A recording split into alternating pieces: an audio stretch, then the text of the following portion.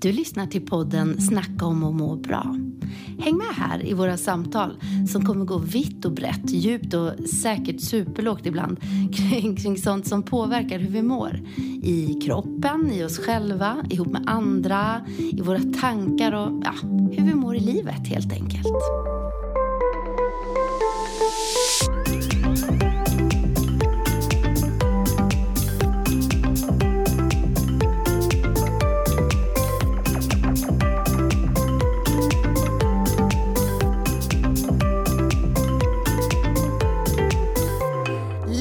Upp i byggnaden där vi ofta sitter och spelar in den här podden så finns det, där har jag hämtat dagens gäst. Det låter som jag har sprungit upp flera trappor och bara dragit tag i någon. Men där ligger en naprapatklinik och jag vet inte hur många år sedan det kan ha varit som jag var där första gången. Har inte sprungit ner det här stället på något sätt, men ändå under många års tid så har jag varit där ibland, min man har varit där ibland och mina döttrar har varit där vid ett par tillfällen. Och varje gång så sjunker jag ner i ett väntrum som inte är ett rum egentligen utan mer en korridor, men det är så vansinnigt skönt att sitta där och jag har fastnat för alla lappar, alla små tavlor. Men olika, det är olika texter och de här har talat så till mig och jag har känt att här hör jag hemma och jag känner ett förtroende redan innan jag har träffat personen jag ska träffa. Men idag får jag träffa henne i en helt annan miljö. Välkommen Maria! Tack så mycket! Och idag ska jag säga rätt efternamn, Stopple. Precis. Eller hur? Ja, det stämmer bra. Ja. Det här, jag vet inte. Vad känner du, Maria, för att vara här? Helt ärligt. Ja, men det är väldigt ambivalent. Det är jätteroligt. Men jag är ju lite spänd att sitta här med en mikrofon i ansiktet. Ja. Fast jag ser dig ändå. Ja. Å andra sidan kan jag tänka så här, när vi pratar annars, då är det jag som är ganska utsatt. Då tittar jag ner i ett hål i golvet. Stolar här lite grann. Mm. Jag har bjudit hit dig, dels för dina lappar. Ja, för de säger mig någonting. Men de bara klingade liksom helhet. Jag tror att de säger mycket om dig. Och det ska vi ta reda på nu, tänker jag. Och jag vill bara säga att det är ju också, jag tänker så här, det är inte riktigt, det är verkligen klinikens lappar. Jag tror att det är så, för jag har ju en till lapp-Lisa. Lars är inte så mycket lapp-Lisa, han som jobbar på kliniken, men Annika också. Så jag vill verkligen poängtera, för hon kommer med mycket små lappar. Lappförslag. Ja. Men det är ju väldigt fint att du har känt så, för tanken är ju verkligen att det ska vara ganska mycket mänskliga lappar på något sätt. Det ska vara lite mjukare och vi vill inte ha ett vanligt väntrum. Nej. Jag ville veta lite mer, men vi ska ta reda på lite mer om dig, vi ska ta reda på lite mer om naprapati, vad det är och dina... Ja, vi får se. Vi får se. Känns det okej att man säger vi får se? Vi får se. Jag tycker så är ju livet. Vi får se. Ja. Vi pratar och så får vi se var vi hamnar. Ja. Om vi börjar i Maria. Ja. Vad skulle du säga om du skulle säga något om dig själv? Nu känner jag ju att jag är här kanske ganska mycket som naprapat. Och som representerar liksom kliniken och naprapati och lite helhetstänket. Men sen är jag är mamma. Och jag är fru. Och jag är vän. Och jag är människa. Jag tycker det är så svårt att beskriva sig själv. Ja. Det är ju en helhet. Det är det ju. Ja. Men bor i Alingsås? Bor i Alingsås med man och 2 döttrar. Flyttade hit 2002. Då kom vi från Göteborg och innan dess bodde jag i Stockholm och så är jag uppvuxen i Katrineholm. De flesta här nere tror att jag är från Norrland. Ja. Det är någonting med dialekt, jag vet inte, för du är ju också uppifrån, vi kommer ju egentligen från mer samma breddgrad. Gnällbältet liksom. Men jag har lagt av min dialekt ganska mycket, så de flesta är jätteförvånade när jag säger att jag är från Katrineholm. De tror att det är Norrland. Barn har du, det tar tid, man tar tid tänkte jag säga. Men vad pysslar du med liksom? Jag driver ju den här kliniken, men annars så har jag hus och trädgård och jag gillar att vara ute i naturen. Har alltid tränat mycket, älskar att skriva, älskar att läsa. Men sen är det väl lite, nu är döttrarna 7 och 9, så att det känns lite som att jag är chaufför. Det är mycket logistik, mycket fix hit och dit med kläder och mat och kompisar. Så att det är väl en ganska intensiv period av livet. Kan du ha saker du längtar efter eller som du tänker, det där ska jag göra mer av sen när jag får plocka fram... Ja, nej men så här tänker jag, att ibland i min roll, som du säger, när det blir där, man är chaufför, man är mamma, man är chaufför och mamma. Ja, man håller på och roddar livet. Ja. Så kan jag känna att ibland har jag fått lägga undan mig själv för ett tag. Och jag kan längta efter mig själv. Ja. Och tänka att när jag ska bli mig själv igen, då ska jag göra det här. Eller då... Ja, precis. Och så samtidigt så tänker man att... Vad är det då liksom? För man kommer ju aldrig riktigt kanske bli som innan barnen. Så att ett av mina mål är ju att varje morgon så går jag upp innan familjen vaknar. Och då kan jag verkligen prioritera att sitta och skriva och tänka och göra saker som jag vill istället för att kanske diska eller... Så att jag tror, men när barnen är större då kommer jag ju absolut vilja ha mer tid för att skriva och mer pauser faktiskt.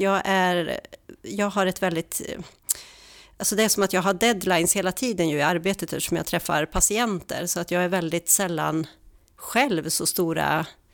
Alltså jag tar en patient och så sitter jag och skriver journal och jag har väldigt mycket liksom, människor hela tiden i mitt liv. Och sen ska man hämta barn och så ska man liksom interagera med kompisar och hitan och ditan. Så jag tror när barnen är större så kommer jag nog verkligen prioritera längre perioder av avskärmning. Det låter lite tråkigt men jag tycker inte längre hål i tillvaron. Ja. Jag vet att du har pratat om det också. Ja. Och prata med mina kollegor häromdagen faktiskt, eller fick dela några tankar. Och då pratade jag om vikten av att mellanlanda. Och sen om det är att sätta mindset eller vad det heter idag. Jag kallar det för mellanlanda. Och då var det nog lite kring de där pauserna mitt i dagen. När man mellan förflyttningar i olika roller man har eller olika uppdrag eller Jag tror det är jätteviktigt, för det jag saknar allra mest det är ju tiden för reflektion, för den liksom finns ju inte riktigt när man skulle behöva den. Om man nyss har haft en diskussion med ett barn, alltså då skulle man ju egentligen bara vilja trycka på en knapp och så fick man liksom reflektera, hur blev det här? Men den tiden finns ju inte. Så vad man nu än kallar det, mellanlandning eller ställtid brukar jag tänka. Jag kan vara så där om jag läser en bok, då kan jag inte direkt börja med en ny bok, för då måste jag är ganska trög, då måste jag gå och hålla på och fundera på den och smälta den. Och sen så kommer liksom nästa. Så jag är lite sådär, och det är väl alla människor, men jag saknar den jag har inte alls den tiden jag skulle behöva. Jag tror inte alla människor är så, eller inte på samma, att man behöver lika mycket.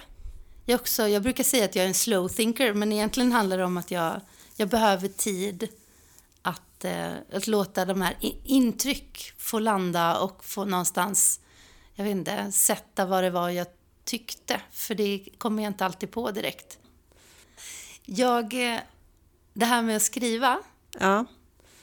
Det jag har sett, det är ju inte bara de här lapparna, utan jag har ju sett i poesiform. Ja, i diktform. Precis. Är det det som... Det är det som... Ja, jag verkligen älskar poesi. Det är så här, det går inte riktigt att sätta ord på vad det betyder för mig. Jag kan komma i närheten ibland, men jag tycker det är jättefint. Det kan verkligen lyfta människor. Och det är väl det som, alltså jag har ju inte så mycket tid nu som jag vill, så att jag håller på och skriver på en längre sak också. Men det här med poesi är väldigt bra för att det händer, jag tycker att vardagen är poetisk. Alltså barnen säger saker ibland och man bara ser, man ser att gympapåsen ligger där i hallen. Det låter jätteflummigt men då kan jag liksom få en sån här poesirad i huvudet och då skriver jag ner den. Så att det blir mycket poesi just nu. Jag kan sakna något ställe i hjärnan som lagrar de där sakerna man inte hinner skriva ner. Jag älskar ju också formuleringar så. Men det är inte alltid jag har det där blocket redo eller att för man är mitt i någonting så tänker jag att det här måste jag komma ihåg. Ja. Men just det hade varit så smart om jag bara kunde trycka på en knapp som var kopplad till hjärnan så här, lägg den där meningen i poesifacket eller vad jag nu skulle kalla det. Så jag har faktiskt väldigt ofta med mig så jag kan skriva en liten lapp i bakfickan och så liksom mobilen, men det passar sig ju inte alltid så jag brukar också tänka sådär. Det här kanske blir ett avsnitt om skrivande ord. Ja, men det är ju verkligen en så här må bra-faktor, tänker jag. Ja, men det är det. Och jag tänker väl att när jag blev naprapat och under svenskan till exempel, jag har alltid varit intresserad men jag har nog aldrig riktigt förstått hur viktigt det skulle komma att bli. Alltså för att man ska få en bra behandling så krävs det ju kommunikation.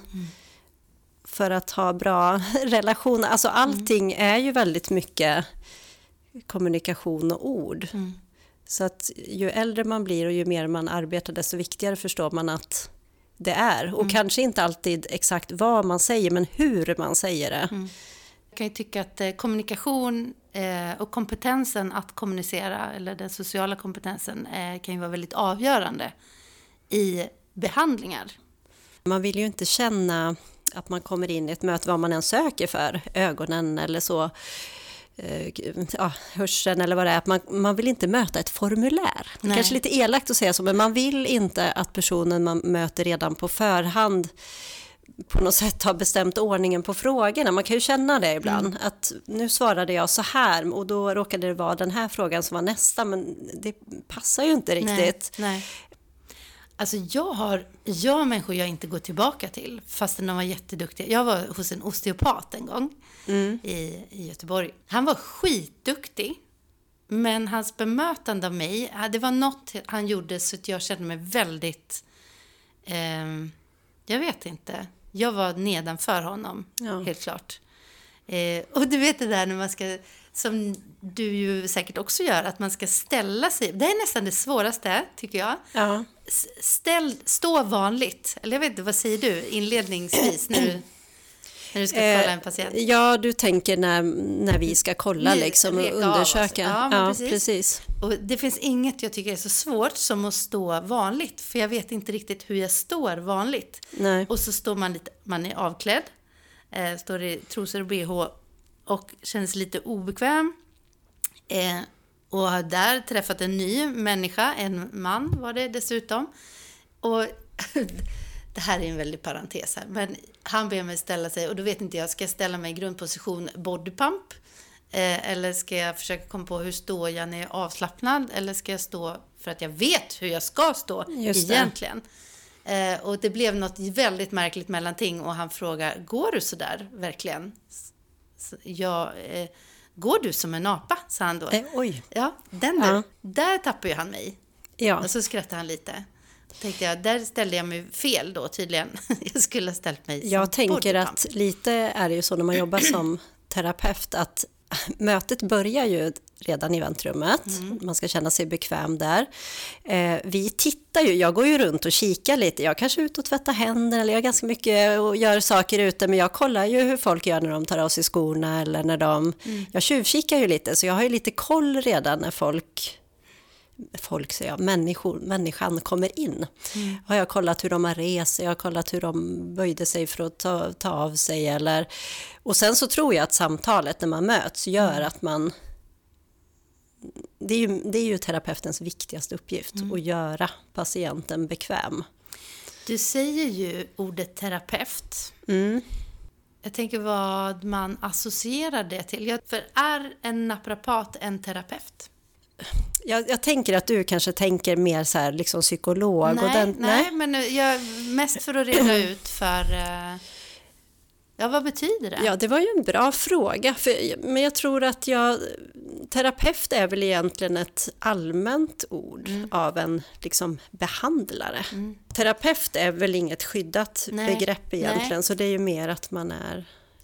Eftersom vi är legitimerade men det känns konstigt att prata som naprapat. Jag tror att jag säger terapeut för att det blir som ett paraply både över liksom naprapater och fysioterapeuter och kiropraktorer, att den som behandlar helt enkelt måste, en av de viktigaste uppgifterna är ju faktiskt att få personen att känna sig bekväm. Och ibland är ju personer väldigt så här ursäktande, jag kan ju inte slappna av och det är därför det inte går bra att göra det här greppet eller så. Men då brukar jag försöka lägga av, alltså det är inte deras, det är mitt uppgift. Jobb att försöka utföra en bra behandling. Om det inte går så kan det bero på att det gör ont, eller det behöver inte bero på personen i sig. Nej. Jag måste bara kring det här med kommunikationen, och jag vet när de gånger jag har bokat tider för mina döttrar till dig eller till din man, det har vi inte sagt att du har den här kliniken ihop med din man, så har jag känt mig, det jag känt, apropå terapeut och min kanske mer psykiska tanke med terapeutordet, så har jag har sett dig som en terapeut. För mig har det varit så här, jag har känt mig så, nu ska inte du ta det här som att det läggs något stort ansvar, utan det är mer att jag har känt att jag vet att de kommer till en person som inte bara ser till att de har ont, eller de säger jag, någon utav dem har ont i ryggen eller ont i käkarna, utan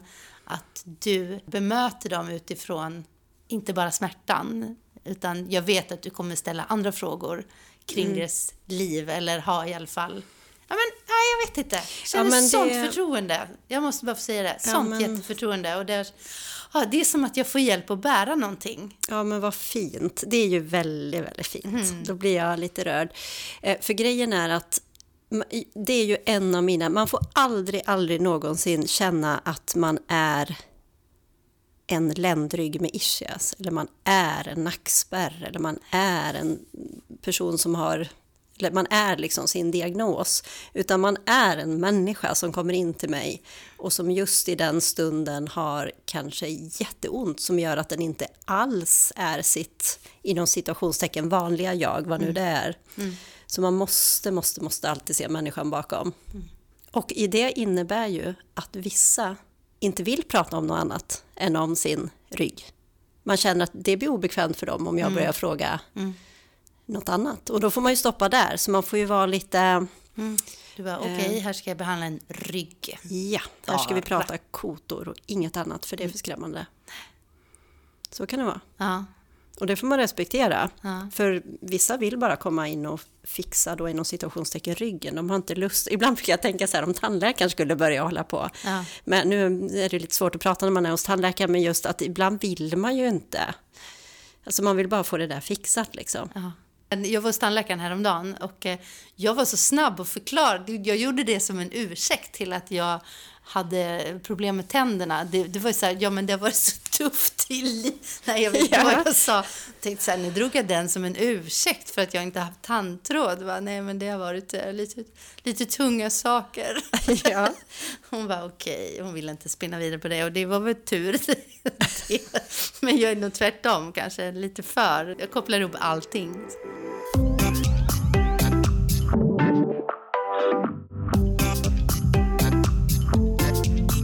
Vad gör en naprapat? Vad betyder naprapati? Naprapati betyder att korrigera orsak till lidande. Just det. Och naprapati, alltså en naprapat jobbar med rörelseapparaten. Och när jag säger rörelseapparaten, då vet inte alla riktigt vad jag menar, har jag förstått. Jag har tänkt att det är väl självklart, liksom, rörelseapparaten, det är ju hela kroppen, det är muskler och leder. Men många tror ju att vi jobbar med rygg och nacke. Men vi jobbar med fötter och knän och händer och allt liksom som är muskler och skelett. Det finns naprapatutbildning i Stockholm. Det är Nordens största manuella skola. Och så finns det naprapatutbildning i Finland och i USA. Så att de allra flesta naprapaterna i Sverige och Norge och så vidare har ju studerat i Stockholm. Och då studerar man 4 år på heltid. Och sen gör man 1 år efter det där man gör liksom legitimationspraktik inom vanlig offentlig vård och hos annan legitimerad naprapat. Så 5 års utbildning eller 5 år innan man är legitimerad naprapat. Det är en jätteutbildning. Ja, det är det faktiskt. Och de flesta, det är lite, väldigt många vet vad vi gör. Och vissa vet inte alls vad vi gör. Och det är lite så här inom vård, vi har väldigt mycket vårdpersonal som kommer till oss. Och det finns vårdpersonal som nästan är lite rädda för naprapati. Men oftast är ju det baserat på okunskap skulle jag vilja säga. För när de sätter sig in i och ser vad vi läser så blir de ganska förvånade. Och de lärare vi har på naprapathögskolan, dels är det ju naprapater men de flesta andra lärare är ju läkare. Så att när vi läser anatomi och muskellära då har vi en ortoped i det. Så att det är ju inte så att vi läser något konstigt utan vi läser ju om kroppen men vi är väldigt, väldigt innischade just på rörelseapparaten. Ja. Så vi läser mycket eller vi läser lite om mycket ska jag säga, för vi läser även invärtes medicin, vi läser om ögonsjukdomar, vi läser om tandsjukdomar, vi läser om hud, men det är lite för att vi ska veta också när vi inte ska behandla och när vi ska kunna remittera vidare, för vi är ju ändå en legitimerad yrkeskategori, så att vi ska ju också veta när vi faktiskt, när patienten får bättre hjälp någon annanstans. Men du, det är ju mycket, jag kopplar ju det till att nu ska jag gå och knäcka mig hos Maria. Ja, är det mycket det som man gör? Du korrigerar? Precis, korrigera. Vi brukar ju försöka, man säger ju lite så för det är ju att knäckas i dagligt tal, men vi brukar faktiskt försöka undvika det för det låter ju ganska dramatiskt. Ja, det gör ju det. Nej, men naprapater kan jobba med att korrigera och vi gör det väldigt mycket på vår klinik. Men sen jobbar ju naprapater med rehabilitering och väldigt många naprapater jobbar med idrottsskador och idrottslag. Inom företagshälsovård. Det är flera naprapater nu som har blivit specialiserade på ultraljudsdiagnostik. Jaha. Där man kan kolla senor och så vidare. Man ser muskler, senor och leder och så vidare med ultraljud. Så att det finns ju enormt mycket nischer idag inom naprapatin. Men en sedvanlig, om man säger naprapat, om man går till naprapat med besvär så agerar väl de flesta naprapater så att man får någon form av behandling. Och i den behandlingen så ingår det ju ofta någon form av justering, mjukdelsbehandling och kanske lite tips om hur man ska ta hand om den här skadan eller förebygga och sådär. Men det pratas också mer och mer om den har ju funnits länge, men den biopsykosociala metoden. Den biopsykosociala metoden som innebär att man mer liksom evidensbaserat tar upp olika områden. Man pratar mycket med patienten och man pratar om vad som får den och får ont och lite mer pedagogiskt skulle jag vilja säga. Men det har alltid funnits egentligen, så jag tror att det har blivit lite mer. Nu blir det flummigt här. Nej, nu närmar vi oss kärnan i det här samtalet. Så känner det har blivit lite så här, när jag gick i skolan, jag har varit naprapat i 20 år. Då tror jag det var vanligare faktiskt att kanske att naprapater till och med var lite mer lika varann. Idag är vi liksom lite specialiserade. De som håller på med ultraljudsdiagnostik, de blir ju väldigt duktiga på det. Och de som jobbar med idrottslag blir duktiga på det. Och så finns det de som följer den här biopsykosociala metoden väldigt mycket genom att fråga väldigt mycket Men det gör ju vi också som står vid bänken. Så att det är... Ja, för det är där jag kopplar in dig. Ja. Men det kanske har mer med din personlighet att göra. För jag skulle fråga dig hur din utbildning, ingick det mycket psykologi? Alltså fanns den här hopkopplingen med det psykiska? Ja, det fanns det. Vi hade ju psykologi, så vi hade en psykolog. Men sen så tycker jag nog att det som var bra med Naprapathögskolan, det var att redan från termin 2 så börjar man ta emot patienter. Så att först lär man ju sig massera under terminet, och då så har skolan en klinik så att man tar emot patienter och har handledare som är erfarna naprapater. Och där var det ju jättemycket prat om hur saker påverkar varann. Hade du erfarenheter själv av hade du gått mycket hos naprapat, eller vad fick dig in på det här? För det var ju inte eller var det så vanligt, tänker jag på? Nej, det var det ju verkligen inte. Nej, alltså jag hade ju aldrig varit hos naprapat själv. Nej. Men däremot så gjorde jag ju prao då. När jag gick i 8:an hos en sjukgymnast, hette det på den tiden, med fysioterapeut. Jag visste ju inte det då, men den fysioterapeuten jobbar ganska naprapatligt väldigt mycket vid bänk. Ja. Så det var inte en sån fysioterapeut som jobbar liksom på sjukhus med rehabilitering och så. Okay. Och då kände jag bara att det här vill jag bli, fast jag var så ung. Och sen var jag på en mässa med gymnasiet i Stockholm. Och så stod det naprapater, och jag hade hört talas om det, men jag hade faktiskt aldrig själv varit på naprapatbehandling. Nej. Och då blev det lite så här som vi pratade innan vi satte på mickarna, att då kände jag bara att det här ska jag bli. Det var en sån här, jag visste ju inte riktigt vad det innebar, men liksom. Lite som, jag har jämfört det med ibland när vi tittar på hus. Och så sa folk så här, nej men när ni kommer till rätt hus, då kommer du känna liksom, här ska vi bo. Och vi tittar på hus efter hus, jag kände så här, nej men jag känner inte det. Nej. Eller det här kan jag väl bo, men jag fick inte den här, du vet, den. The feeling. Och sen var vi och tittade på ett hus, och så sa jag bara till Lars när vi gick därifrån, här kommer vi bo. Jaha, sa han. Och så blev det. Och även innan man liksom har kollat besiktning och du vet, och lite så var det med utbildningen också, att jag bara, nej, det här är grejen. Ja. Och sen dess har jag alltid känt det, men inte riktigt kunnat sätta ord på det. Nej. Men det är verkligen naprapati jag ska jobba med. Ja. Åt vilket håll tycker du att du har dragit dig mest, eller vart? Jag har ju absolut dragit mig mest åt hantverket att justera.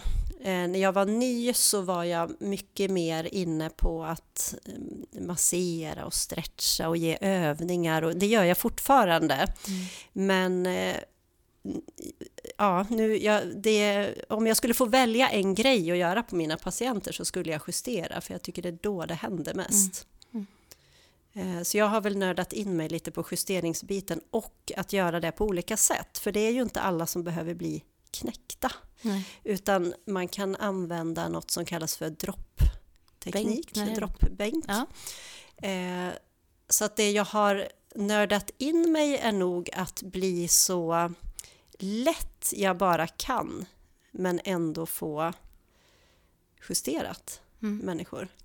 Vad menar du då? Så lätt du bara kan? Ja, jag vill det här är ju ett mål för naprapatin är stort, men man ska inte behöva känna att man kommer till en naprapat och blir sliten i liksom. Nej.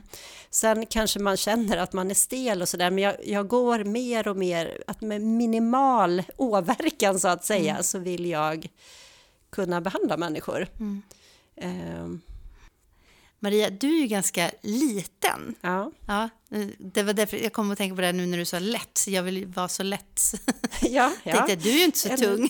Ja, nej. Nej, men jag tror jag har fått förfinat min teknik.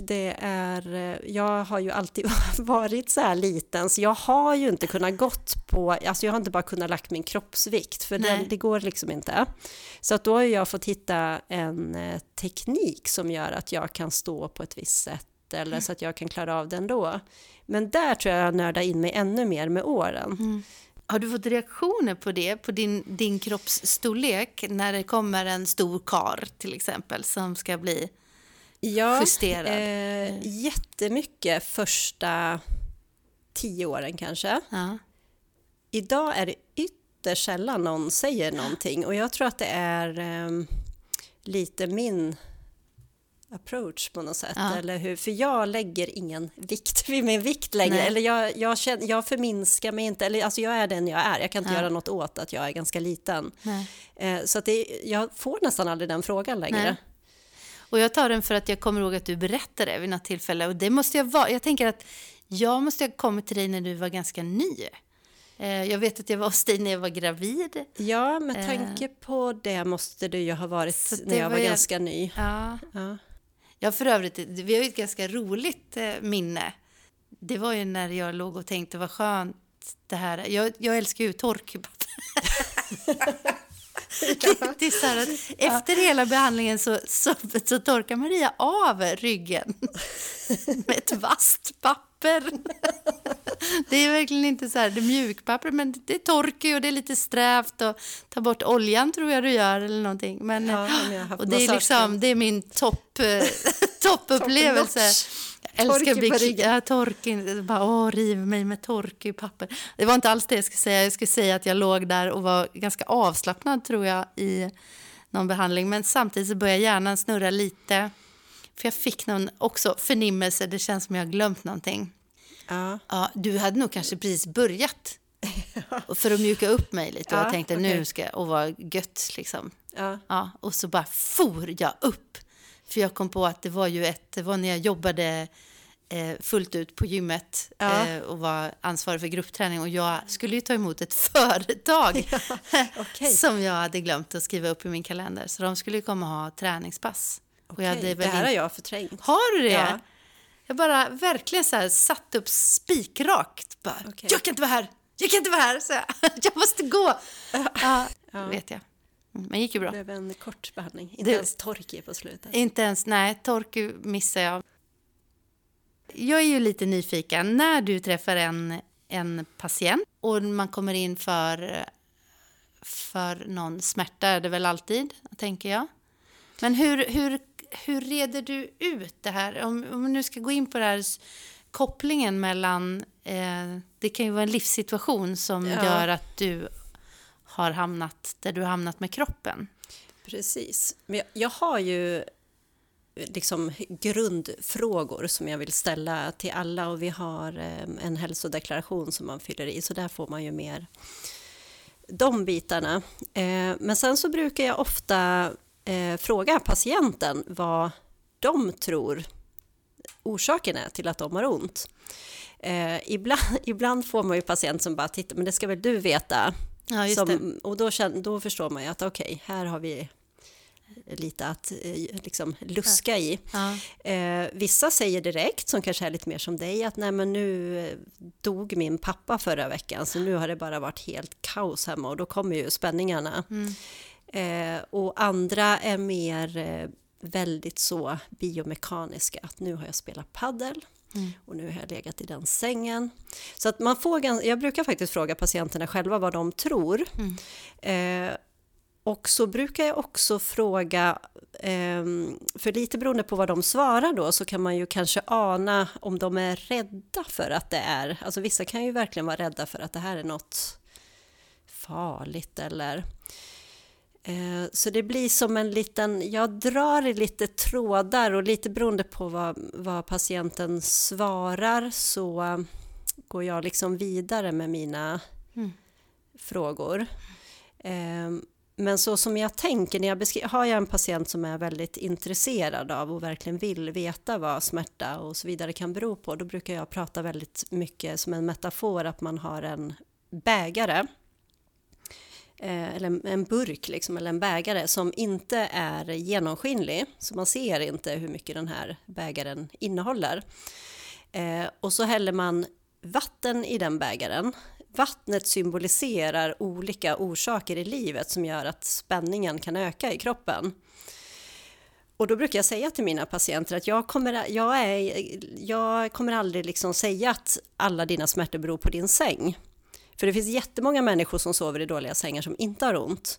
Så att jag tror inte att livet är så enkelt. Utan i den här bägaren så tror jag personligen att det ligger allt från ergonomi, sömn, relationer, stress. Och stress är ett svårt ord, för då menar jag inte alltid jäkt, utan det kan vara att man känner att man har för lite att göra på jobbet, att man har fel arbetsuppgifter, att man sitter bredvid en kollega som man känner att man inte kan slappna av när man är i samma rum. Och i den där bägaren finns också hållning, alltså fysisk aktivitet, mediciner.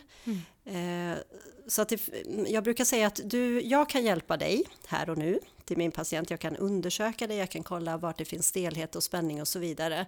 Men sen måste ju vi tillsammans börja fundera lite vad du har i din bägare.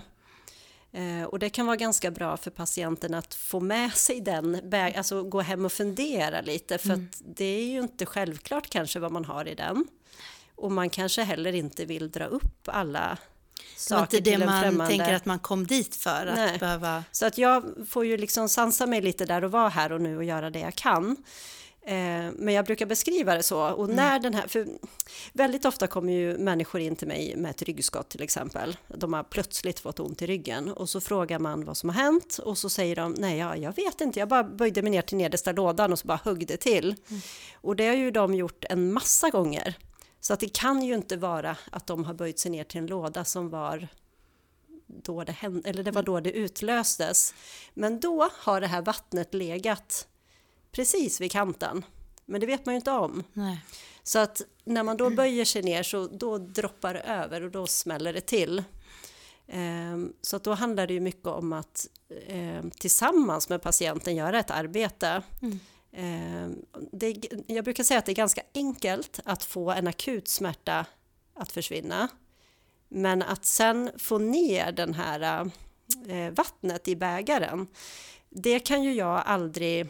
En patient kan ju inte bara gå hos mig, utan den måste ju göra ett eget arbete med sitt liv faktiskt. Hur den hanterar både sin kropp och själ för att hålla nere spänningen.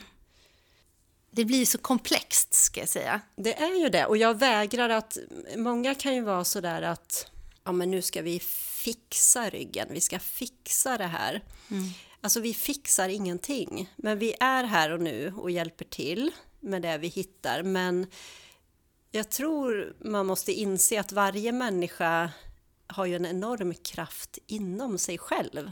Alltså både, och ibland är det ju tiden också. Har man en skada, då krävs ju också en viss tid för att den här skadan ska läka.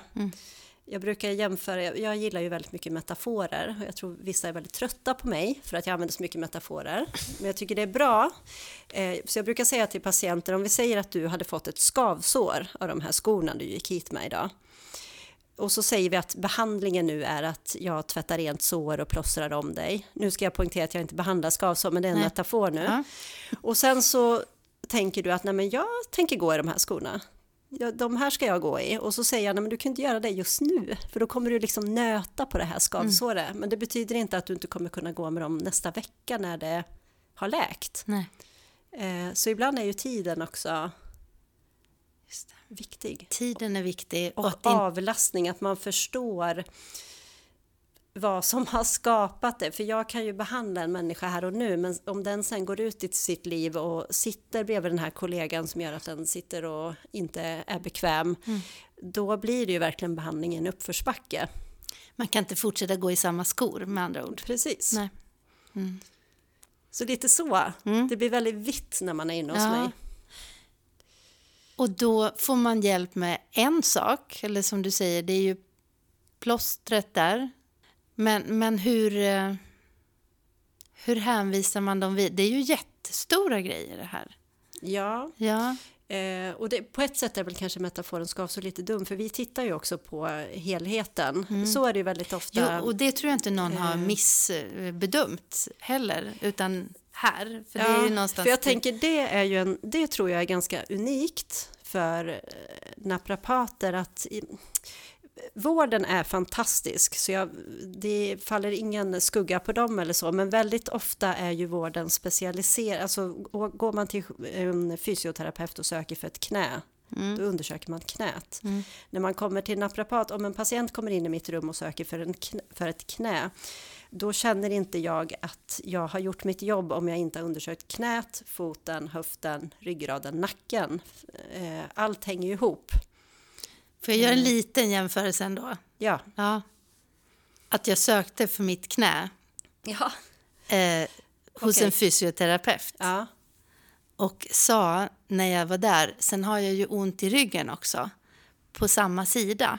För mig var det så självklart att det här är något man kollar liksom. Ja. Och då sa han, då får du boka en ny tid. Ja, för att kolla ryggen. För att kolla ryggen. Gången. Det blev ju en väldigt, sen kan ju det ha med hans tid att göra på något sätt. Men, men det blev det olika ärenden. Så är det ju för fysioterapeuter, att de är enormt låsta. Och det är liksom olika, är ett knä så är det ett knä, och då ska ju de hålla sig Till knät. och de har väldigt begränsad tid, och så är det ju. Men som naprapat kan man vara lite friare. Och det gillar ju jag.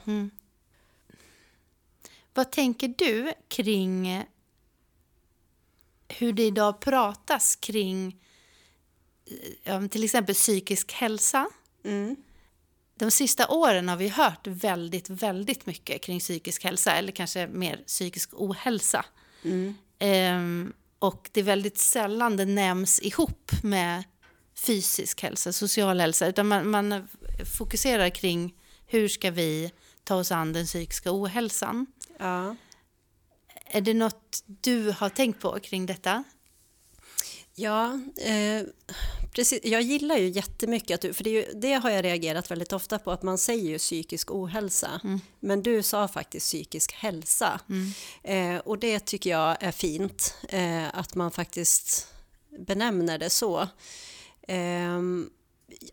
Jag vet inte, jag tycker ju att det är väldigt mycket prat om sambandet mellan fysik och hälsa, men det är kanske för att jag är i den här nischen och jag har kontakter med människor som jobbar så att jag får nog kanske en lite skev bild. Men däremot det här pratet om psykisk hälsa och ohälsa som man benämner överallt i sociala medier och så, det pratas det ju otroligt mycket mer om. Fast jag tycker att det pratas... Jag tycker inte man kommer på djupet. Och jag tycker det är väldigt mycket när... Jag satt och tittade på Talang med mina barn. Och så var det någon som skulle sjunga.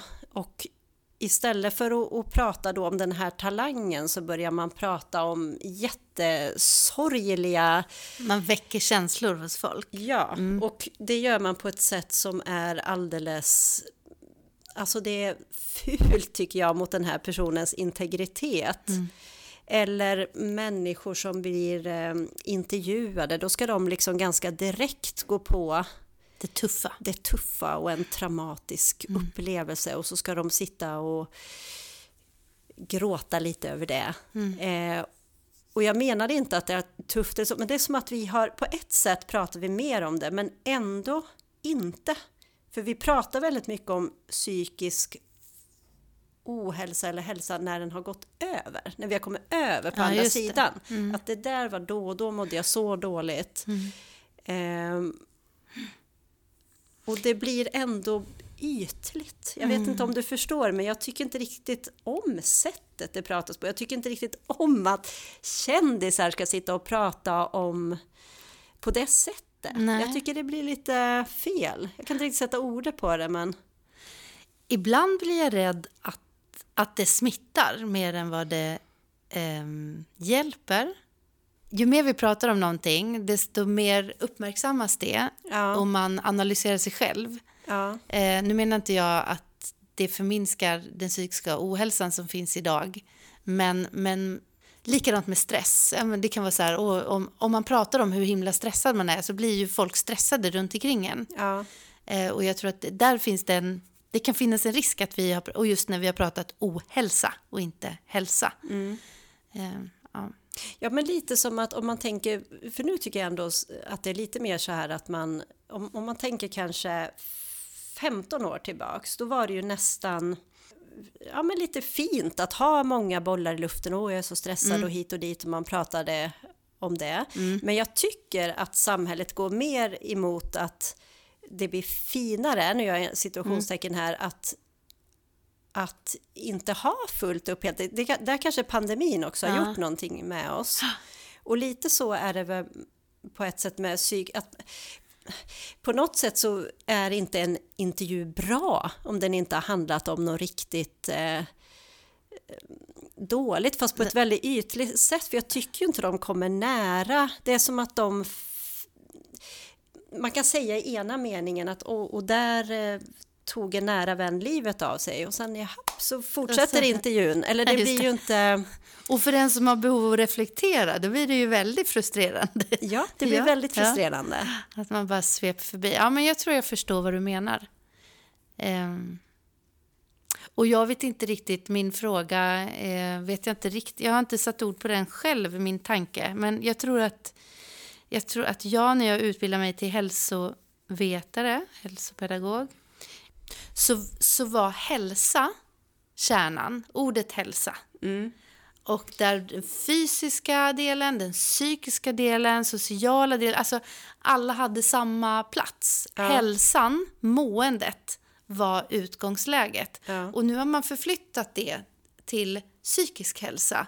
Och sen är fysisk aktivitet eller det där, det är men det är sånt som är med och påverkar den psykiska hälsan. Ja. Men utgångspunkten är psykisk hälsa. Ja. Förstår du vad jag menar? Det har blivit någon så här förflyttning, någon fokusförflyttning.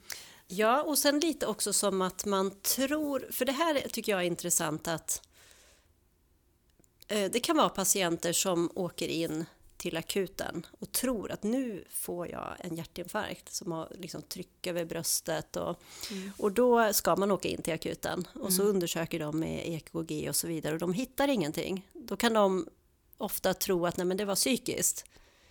Och vad betyder det då? Ja. Alltså betyder det att när man säger så, då tänker många, jaha, nej, men då var det här påhittat då. Men det är det ju, alltså man känner ju det man känner. Ja. Så att en sån patient tycker jag är fantastisk att ha, för att fysiska spänningar kan ju leda till symptom som både triggar psykiskt och vice versa. Så att det kan vara så att det var en ångest, men det behöver ju inte betyda att det inte finns något i kroppen som behöver korrigeras. Nej, just det. Jag vet inte vad jag vill komma med det här, men jag tänker att jag heller inte vill att vi skyller lite, att det blir lite så här, nej, det där är psykiskt.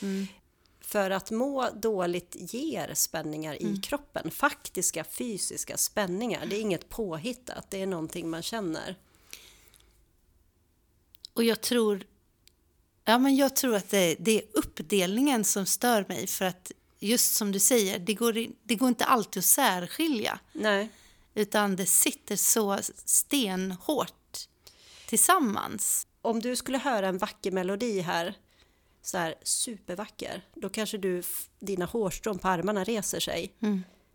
Det är väl om något en känsla som visar sig i fysik. Eller att man kan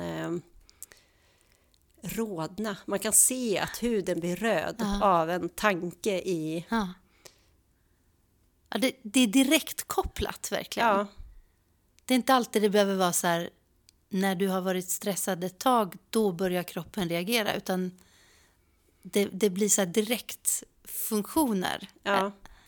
Alltså jag tycker det är coolt. Jag bara vill, det här tycker jag, det är lite det här jag vill lyfta med att ha dig här. Att den här sammankopplingen mellan fysisk och psykisk. Och det är också något som många pratar om när de kommer till mig. Att man tänker att man kan bli lite spänd i axlarna. Det är många med på om man har haft mycket runt sig. Men du kan ju precis lika gärna bli spänd i en vad. Men det tänker inte många att nej, men det beror på att jag har haft för mycket. Nej, just det. Jag är så spänd i vaden. Jag har haft lite mycket tentor här nu i det sista. Precis, och då är det ju inte bara stressen i sig, men om man tänker rent evolutionistiskt, var stressen, det är ju en bra sak vi har för att vi ska kunna fly eller fäkta eller spela död. Finns ju också när man kommer mer i chock och så.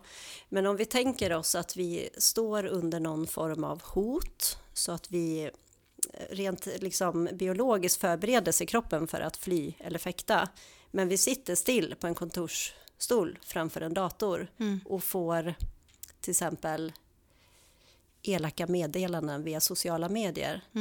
Då kommer hela vår kropp att spänna upp sig för att vi vill fly eller fäkta. Men vi kan ju inte springa ifrån det där.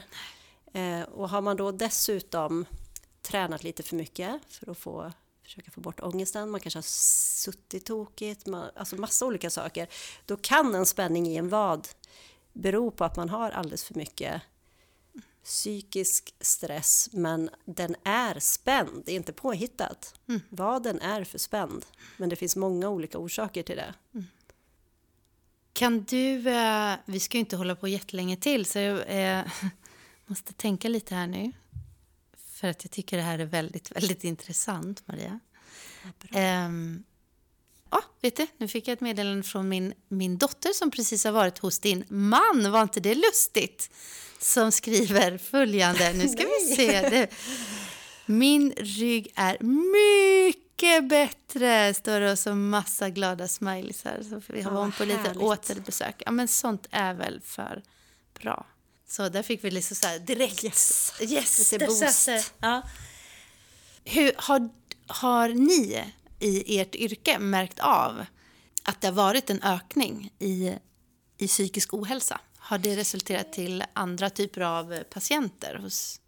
Jag har ju alltid varit lite så här innördad på det här, så att det jag tycker är största skillnaden på de här 20 åren som jag har jobbat är att unga män eller killar pratar mycket mer med mig om hur de mår än vad de gjorde i början av min karriär. Men det kanske har med, alltså du vet, ålder och allt möjligt, men jag tycker att unga män har ganska mycket på sina axlar idag. Och nu menar jag inte fysiskt, men att nu blev det konstigt för nu sa jag just axlar, men att de har... Bara där, metaforen sitter vi ihop. Vi har väldigt mycket talesätt liksom. Man bär sina bördor på axlar, man ska ha råg i ryggen och allting. Men där tycker jag nog att det har, och det har jag har liksom inga studier eller så på det. Jag tror att jag i och för sig har läst någonstans att det kan vara så att unga män mår lite sämre idag än tidigare. Jag tror att det är lite svårare och egentligen gillar jag ju att prata om kvinnor, så det blir konstigt att börja med män här, men det har jag märkt. Och att de är mycket mer öppna med mig också. Det var ett otippat svar tycker jag. Men, för jag tänker naturligt att du har fått mer en ökning av unga tjejer som kommer och har fysiska problem på grund av psykiska utmaningar. Vi pratar ju ofta om kvinnor och kvinnoroll, men jag tror faktiskt att man måste prata lite om män. Det är inte så himla lätt att vara man heller. Vart ska man vara liksom? Ska man vara mjuk eller macho? Eller det finns väldigt många olika typer av män, kanske ännu mer idag än tidigare. Men sen kan det ju ha att göra med att nu är jag 40 plus liksom. När jag kom ut var jag 20, då kanske inte...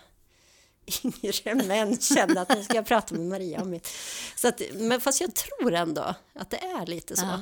Och att det är mer öppet kanske och att prata att de har blivit bättre. Alltså, för det behöver ju heller inte vara ett dåligt tecken, utan det kan ju också, man kan ju alltid vända på saker. Det kan vara ett bra tecken att de har blivit bättre på att prata om hur de mår. Man är bättre på att sätta ord på det och vågar. Ja, för jag tycker jag kan ha otroligt fina, djupa samtal med unga män faktiskt, på ett helt annat sätt än de är väldigt duktiga på att prata om hur de mår.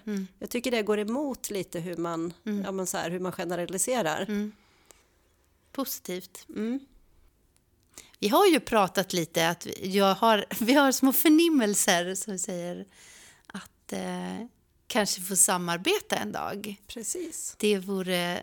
För du kanske ska berätta om man inte har lyssnat förut. Nej, om man inte har lyssnat så är jag utbildad dels inom hälsa, har jobbat mycket med livsstilssamtal med folk, och sen har jag utbildat mig vidare till något som heter diakon, och sen även det sista till själavård, och det är ju samtalskonst. Det är ett vackert ord. Det är ett jättevackert ord, och längtan efter att få möta människor mer i samtal och få hjälpa dem i deras processer. Kanske parallellt med naprapatibehandlingarna. Ja, vem vet. Så var det de här lapparna jag inledde med lite som gjorde att någonting är det som gör att jag känner att jag connectar väldigt bra här, och här skulle de ju kanske kanske skulle vara jättebra med någon hälsopedagog med själavårdsutbildning som jobbade här. Förnimmelsen finns där och tiden kanske kommer. Hur vi samarbetar framöver. Jag kan i alla fall inte släppa dig förrän jag ställt en fråga som min dotter har bett mig att fråga. Och nu tar vi oss tillbaka till din utbildning och när det här började totalt odjupt. Men hur var det att liksom börja korrigera människors smärta eller ryggradar eller kotor eller vad det är för liksom första gången? Är man rädd? Ja, det är man faktiskt. Ja. Eller rädd kanske, man har respekt, man har otrolig respekt. Och sen ofta tänker man ju att oj, hur var det att justera nacke?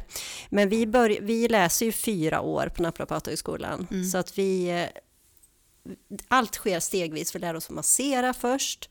Sen går vi in på något som kallas för mobilisering. Då går man ut i leden i olika riktningar, men man gör inte den här sista lilla rycket eller trasten.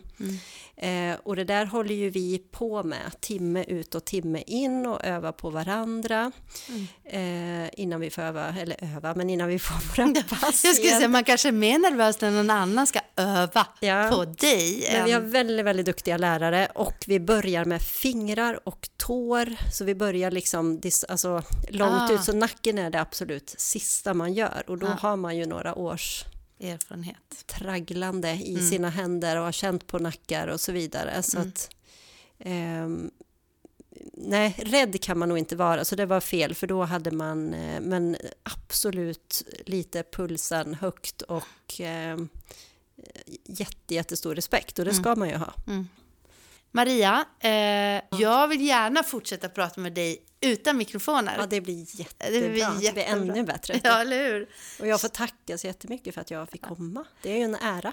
Ja, men känns det bättre nu? Ja, det känns som du har tänkt bort mikrofonen. Ja, eller? Faktiskt. Nu känns det så skönt. Nu känns det som nu kan livet börja igen när det här är över. Nu tar vi ett nytt avstamp. Stort tack i alla fall, och lycka till med fortsättningen, utveckling och kliniken och livet. Skrivandet också.